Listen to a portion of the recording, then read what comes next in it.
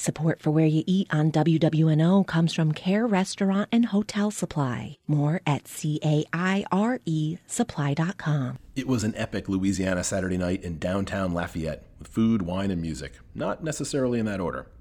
The Louisiana Sunday afternoon that followed was a rather slow day with a little shopping and a lot of football. Framing it all was a train trip across South Louisiana's dense swamps and waving cane fields, small towns, and huge bridges. Here was the idea.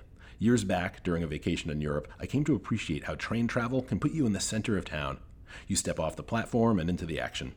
Could I replicate something like that back home? Amtrak's Sunset Limited train connects New Orleans to Lafayette, and its timetable defines the trip's parameters, presenting the potential for a 36-hour getaway.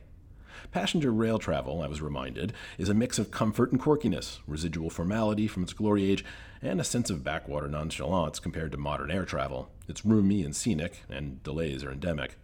But then there we were, delivered to downtown Lafayette in walking distance to everything we would experience. There was a late lunch and tiki drinks at Spoonbill Restaurant, built in a vintage gas station, and then a walk to Wild Child, an Epicurean oasis for wines and imported tinned seafood made into platters. Dinner was at Vestal for a taste of modern cuisine with a view of the open-fire grills. After, it was rootsy Louisiana music at two open-air patios just blocks apart, Hideaway on Lee and the Blue Moon Saloon, where dancers set the decks swirling. It felt jovial, freewheeling, and like culture being passed down and going strong.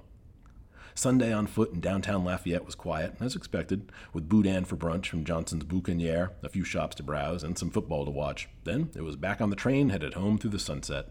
That night, back in New Orleans, I could still hear the sawing of violins from the night before and feel the heavy rocking of the train car, like lying down after a day on the water. It was a worthy Louisiana road trip, all right, transferred to the rails. For WWNO, I'm Ian McNulty.